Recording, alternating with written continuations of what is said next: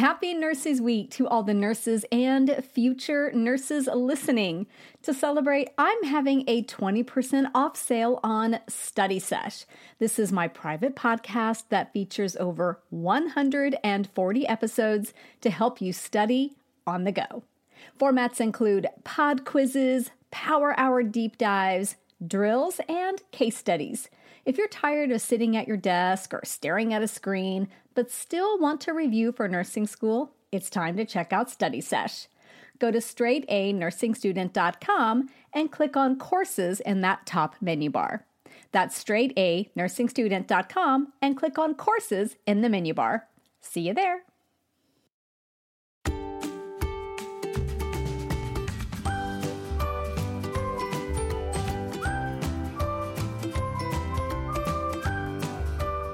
Well, hello there. I'm Nurse Mo, and this is the Straight A Nursing Podcast, where I teach nursing concepts and share tips on how to thrive in school and beyond that at the bedside. So today we are diving into peripheral neuropathy, a very, very common condition. I can't even count how many times I've had a patient with peripheral neuropathy, and I learned a ton by putting this episode together for you. So let's start off with 3 stat facts. Number 1, peripheral neuropathy is the primary cause of amputations in the United States, resulting in nearly 1 amputation every 5.5 minutes. Number 2, there are more than 100 types of peripheral neuropathy, and symptoms vary depending on the type of nerve that is damaged, be it a sensory nerve, motor nerve, or autonomic nerve. And stat fact number 3, about 2.4% of the population is affected by peripheral neuropathy, and the incidence increases to up to 8% in older populations. It's definitely common and affects a lot of your patients. So peripheral neuropathy is a condition in which the distal nerves of the hands and the feet are damaged and unable to transmit messages correctly. And this results in numbness and tingling, weakness, and pain. The most common cause is diabetes, with more than half of all individuals with diabetes eventually developing a form of neuropathy. While the exact cause of diabetic neuropathy is unknown, nerve damage is related to persistently elevated blood glucose levels, and in fact, tight blood glucose control in type 1 diabetes has shown to reduce an individual's risk of diabetic neuropathy by 78%. So, while neuropathy can be idiopathic and have no known cause, some common causes in addition to diabetes include trauma.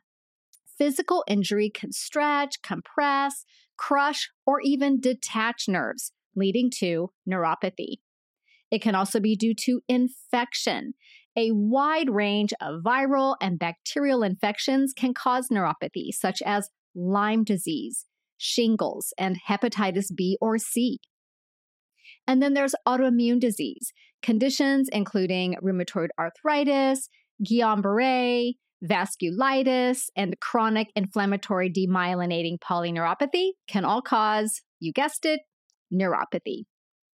Tumors can compress nerves, which limit their function and can lead to neuropathy. And toxic substances that can cause neuropathy include arsenic exposure, lead, and organic solvents. What about medications? Many medications can cause peripheral neuropathy as an adverse effect. Common culprits include chemotherapeutic agents, amiodarone, statins, some antibiotics, hydroxychloroquine, phenytoin, and lithium. What about bone marrow disorders? This is one that I definitely had no idea about until I started putting this lesson together. But patients with myeloma, lymphoma, and amyloidosis are at higher risk for developing neuropathy. And then there are nutritional deficiencies. B vitamins, copper, vitamin E, thiamine, folate, and other nutrients are essential for optimal nerve function. Note that patients with malabsorption disorders or alcoholism are at high risk for nutritional deficiencies. So these patients may have neuropathy. And then hypothyroidism. Left untreated, severe hypothyroidism can cause peripheral neuropathy due to excess fluid and edema, putting pressure on nerves. Lastly, we have inherited conditions. Hereditary neuropathies, such as Charcot-Marie-Tooth disease, affects the peripheral nervous system and can be really debilitating for individuals. So, what are the complications of peripheral neuropathy? We talked about a lot of different causes. Now, let's look at some complications. The key ones are injury, infection, falls, pain, and disability. So injuries can occur more readily because the nerves are not able to transmit signals that let the brain know that danger is present. Injuries can occur from things like heat, extreme cold, pressure, and sharp objects. If a wound does occur, then infection can go unnoticed simply because the pain, typically associated with infection, may not be noticed. Even simple wounds can lead to systemic infection and even sepsis. Additionally, because neuropathy in the feet can affect one's gait and balance, falls are another really big and important complication of this condition. It's also vital to note that neuropathy can cause lifelong pain, decreased quality of life, and decreased ability to perform ADLs. So now that you have an understanding of peripheral neuropathy, let's dive into the nursing implications using the straight A nursing latte method. This method provides a framework for focusing on the key things a nurse needs to know. So let's dive in. We start with the letter L, which stands for look. How does the patient look? Essentially, what are their signs and symptoms? The most prevalent symptoms of peripheral neuropathy are muscle weakness, numbness, tingling, and pain of the affected extremities. Other signs and symptoms include cramping pain and the inability to feel extreme temperatures like really, really cold or heat. Some patients experience allodynia, which is pain due to stimulation that normally would not provoke pain, such as light touch. If your patient has peripheral neuropathy of their feet, for example, you may want to tent the bedding so it doesn't cause pain. Even something as simple as sheets touching their feet could be painful.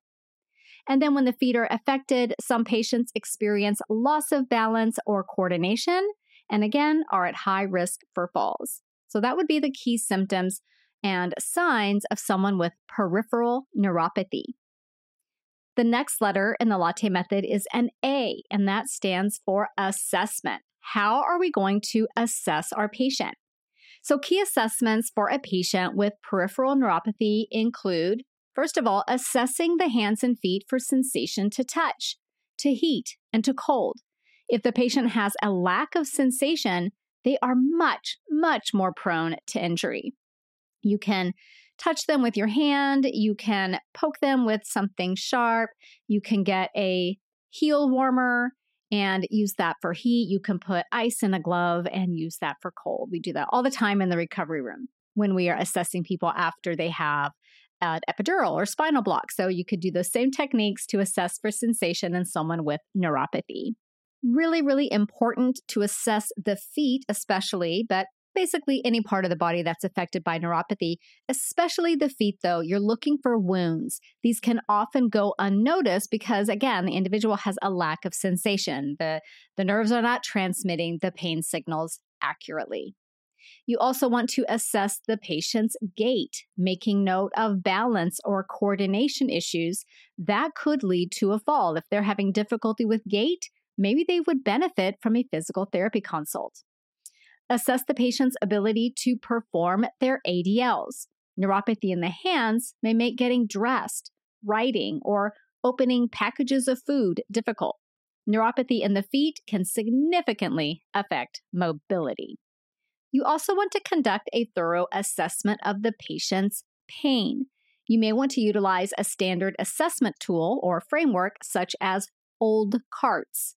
So O stands for onset, asking, When did this pain begin? Is it new pain for you or is it chronic pain? Most of the time, a patient with peripheral neuropathy is going to say it's chronic, unless, of course, it just started. L is for location. Where does it hurt? For peripheral neuropathy, it's going to be the hands or the feet, or both. D is for duration, asking the patient, is the pain constant or does it come and go? Most likely with peripheral neuropathy, the pain is always there. C stands for characteristics, asking the patient, can you describe the pain? Neuropathic pain is often described as shooting, pins and needles, burning, cramping, tingling, or like electrical shocks. A stands for aggravating factors. What makes the pain worse? A patient with peripheral neuropathy may state that walking or having the bed sheets touch their feet makes the pain worse. R stands for relieving factors. What makes the pain better? We'll talk about potential treatments in just a moment. And then T is for treatments, asking the patient, what treatments are you currently utilizing or have you used in the past? Some resources also signify the T to represent temporal patterns. If using this component, you're asking the patient, have you noticed any patterns to when this pain occurs? For example, is it worse in cold temperatures? Is it worse at night? Is it worse when you're more stressed? Whatever that may be. And then S stands for severity. How severe is the pain? Ask the patient to rate it on a 0 to 10 scale if they're able to self-report. The patient who experiences pain with peripheral neuropathy will likely describe the pain as extremely intense and disabling. Next, we'll dive into the letter T, which stands for tests. What tests are conducted for a patient with peripheral neuropathy? But first, a quick break. Another day is here, and you're ready for it. What to wear? Check. Breakfast, lunch, and dinner? Check. Planning for what's next and how to save for it? That's where Bank of America can help. For your financial to-dos, Bank of America has experts ready to help get you closer to your goals.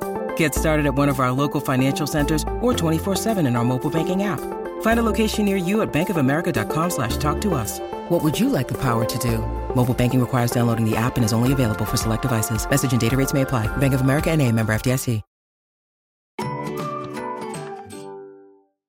So looking at the tests for a patient with peripheral neuropathy, it's typically diagnosed through a thorough assessment of the patient's symptoms, a medical history, clinical exams, and lab tests.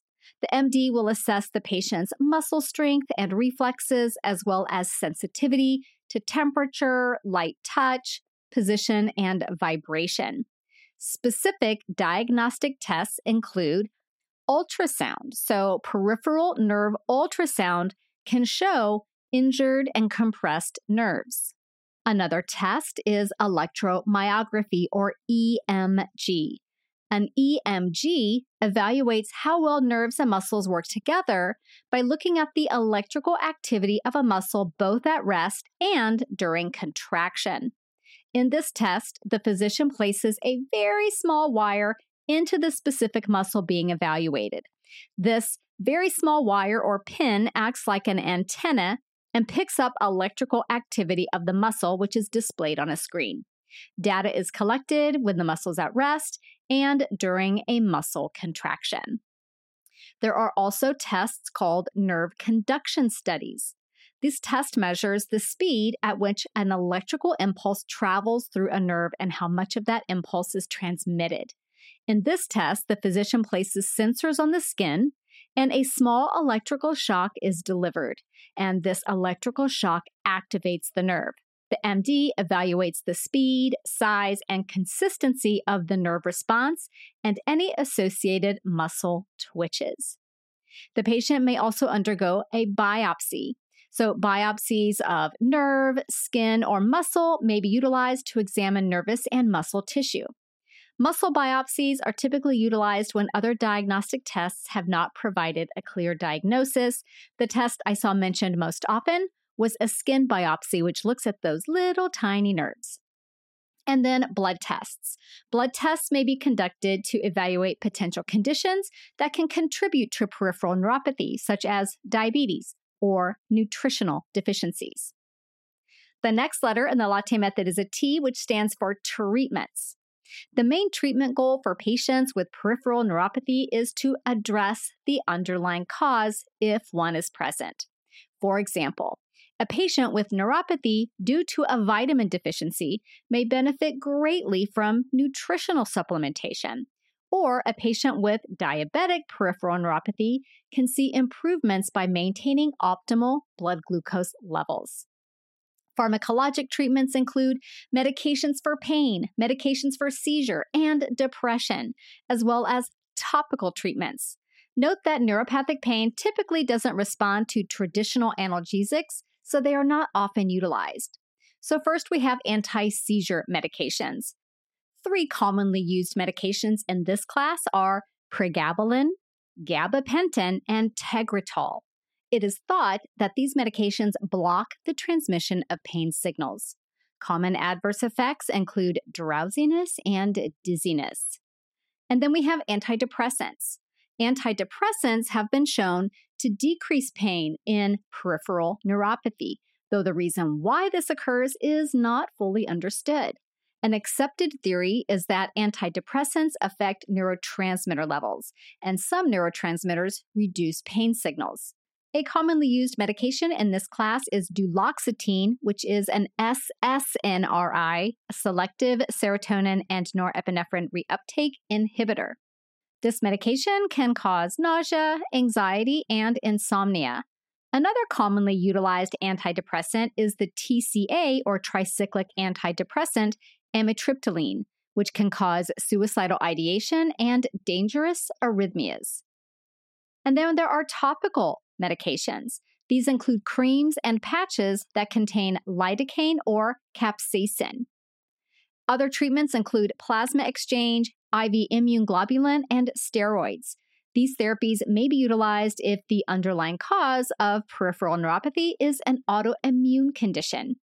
And then there are a bunch of non-pharmacologic therapies that can be utilized. So first is physical therapy. Physical therapy can address muscle weakness and balance issues, making it easier for the individual to perform ADLs and ambulate safely. Assistive devices may be utilized, such as a walker or braces for the hands or feet. Along with that, we have occupational therapy. An occupational therapist can help patients determine which adaptive devices will be most beneficial, as well as how to use them. Examples include zipper pulls and buttoners, so if the patient has difficulty getting dressed, those things could help significantly. Surgery could be another treatment option if the cause of the neuropathy is due to compression on the nerves, such as with carpal tunnel syndrome or a tumor. Surgery may be utilized to relieve the pressure. And then acupuncture. This treatment helps re-stimulate damaged nerve fibers and improve blood flow, and may even help with nerve preservation and regeneration. The patient may have a TENS unit.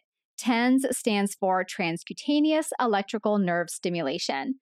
And with this unit, low-intensity electrical impulses are generated through electrodes.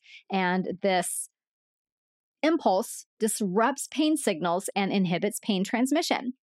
Another really interesting therapy is scrambler therapy.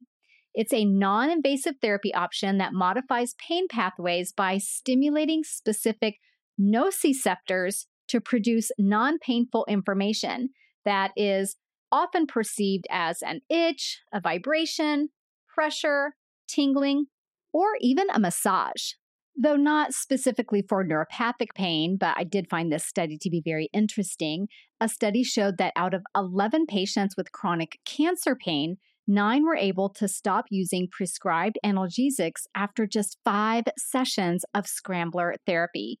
So the goal of scrambler therapy is to eliminate pain not only during the treatment sessions, but to provide long-lasting pain relief. The typical schedule is 10 to 12 daily treatments provided over a 2-week period, and that is excluding some days off for the weekend. It's important to note that anti-seizure medications can decrease scrambler therapy effectiveness due to their interference with action potentials. So patients will typically be weaned off these medications prior to or during scrambler therapy treatment. The patient may get a spinal cord stimulator. A surgically implanted spinal cord stimulator relieves pain by sending low levels of electrical stimulation directly into the spinal cord.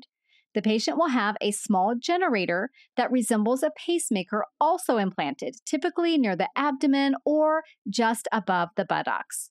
A remote device allows the patient to adjust the level of stimulation and turn it on or off as needed.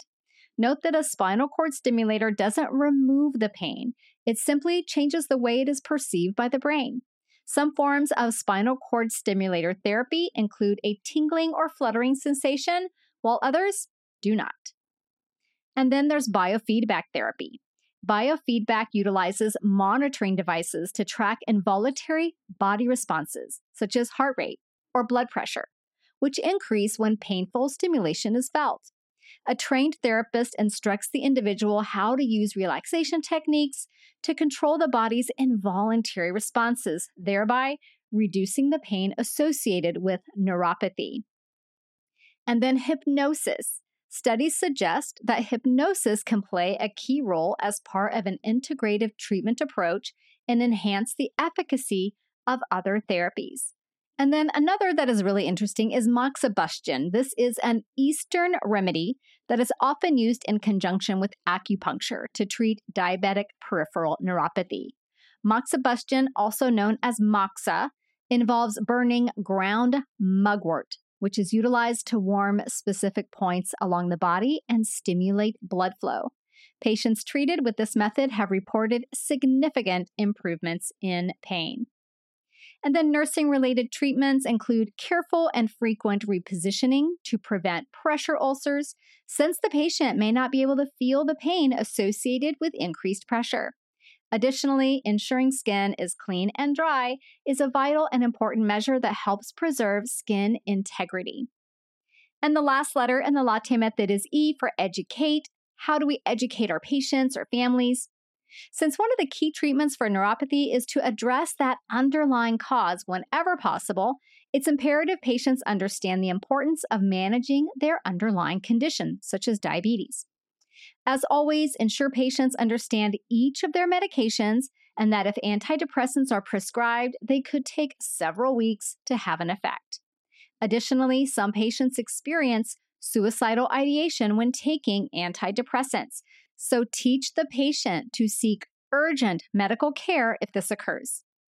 It's also important to teach the patient about safety, since a lack of sensation can lead to injury. Teach patients to be especially aware of their surroundings and to check for potential injuries regularly.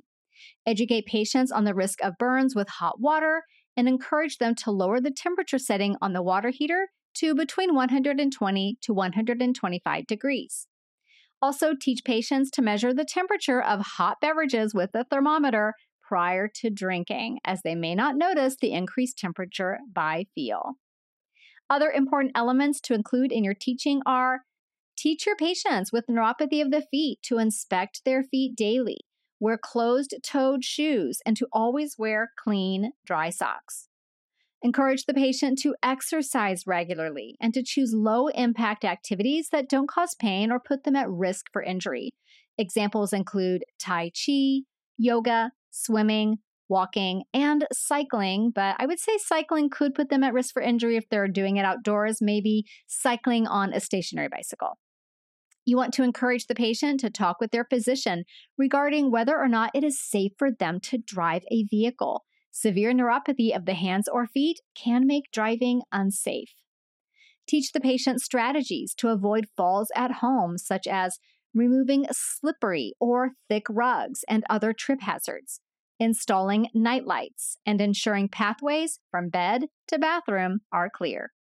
You also want to teach patients and families to call their physician if the pain and numbness worsen, if they have loss of function or their function worsens, and if their medication simply is not improving symptoms.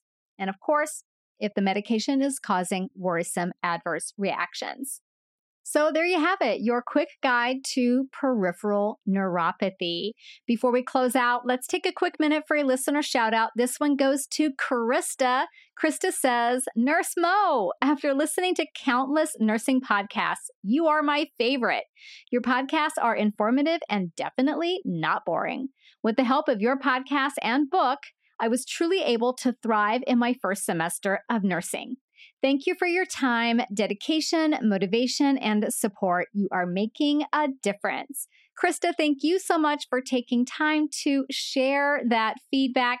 And I'm so glad that the podcast has helped you and that the book Nursing School Thrive Guide has helped you and that you're thriving in the first semester of your nursing program. By now, maybe you've graduated. I don't know. If you have, I'd love to hear from you. Send me an email and let me know how you're doing. All right, so I will see you back here next week. We are going to be diving into gestational diabetes. So I definitely want to see you back here for that. If you follow the show on whatever podcast player you are utilizing, then the episodes show up for you like magic. You don't even have to do anything. So make sure you're following the show so you don't miss anything. And I know we have a lot of episodes now. We're at over 300 and some episodes. So if you are thinking, how do I find an episode that interests me for what I'm studying right now when there are so many? Here's all you got to do. Go to the Straight A Nursing website, which is at straightanursingstudent.com. And there's a search bar in the top right. Put whatever you're studying or want to learn about in that search bar. And if we have an episode covering that topic, it will come up in the search results. You can listen from the website, or you can make note of the episode number and then find it here on your podcast player really easily. Okay, I will see you back here next week for gestational diabetes. See you soon. This podcast is brought to you by Straight A Nursing, a proud member of the Airwave Media Network. For more educational podcasts, check out airwavemedia.com. And for more nursing-related content, go to straightanursingstudent.com.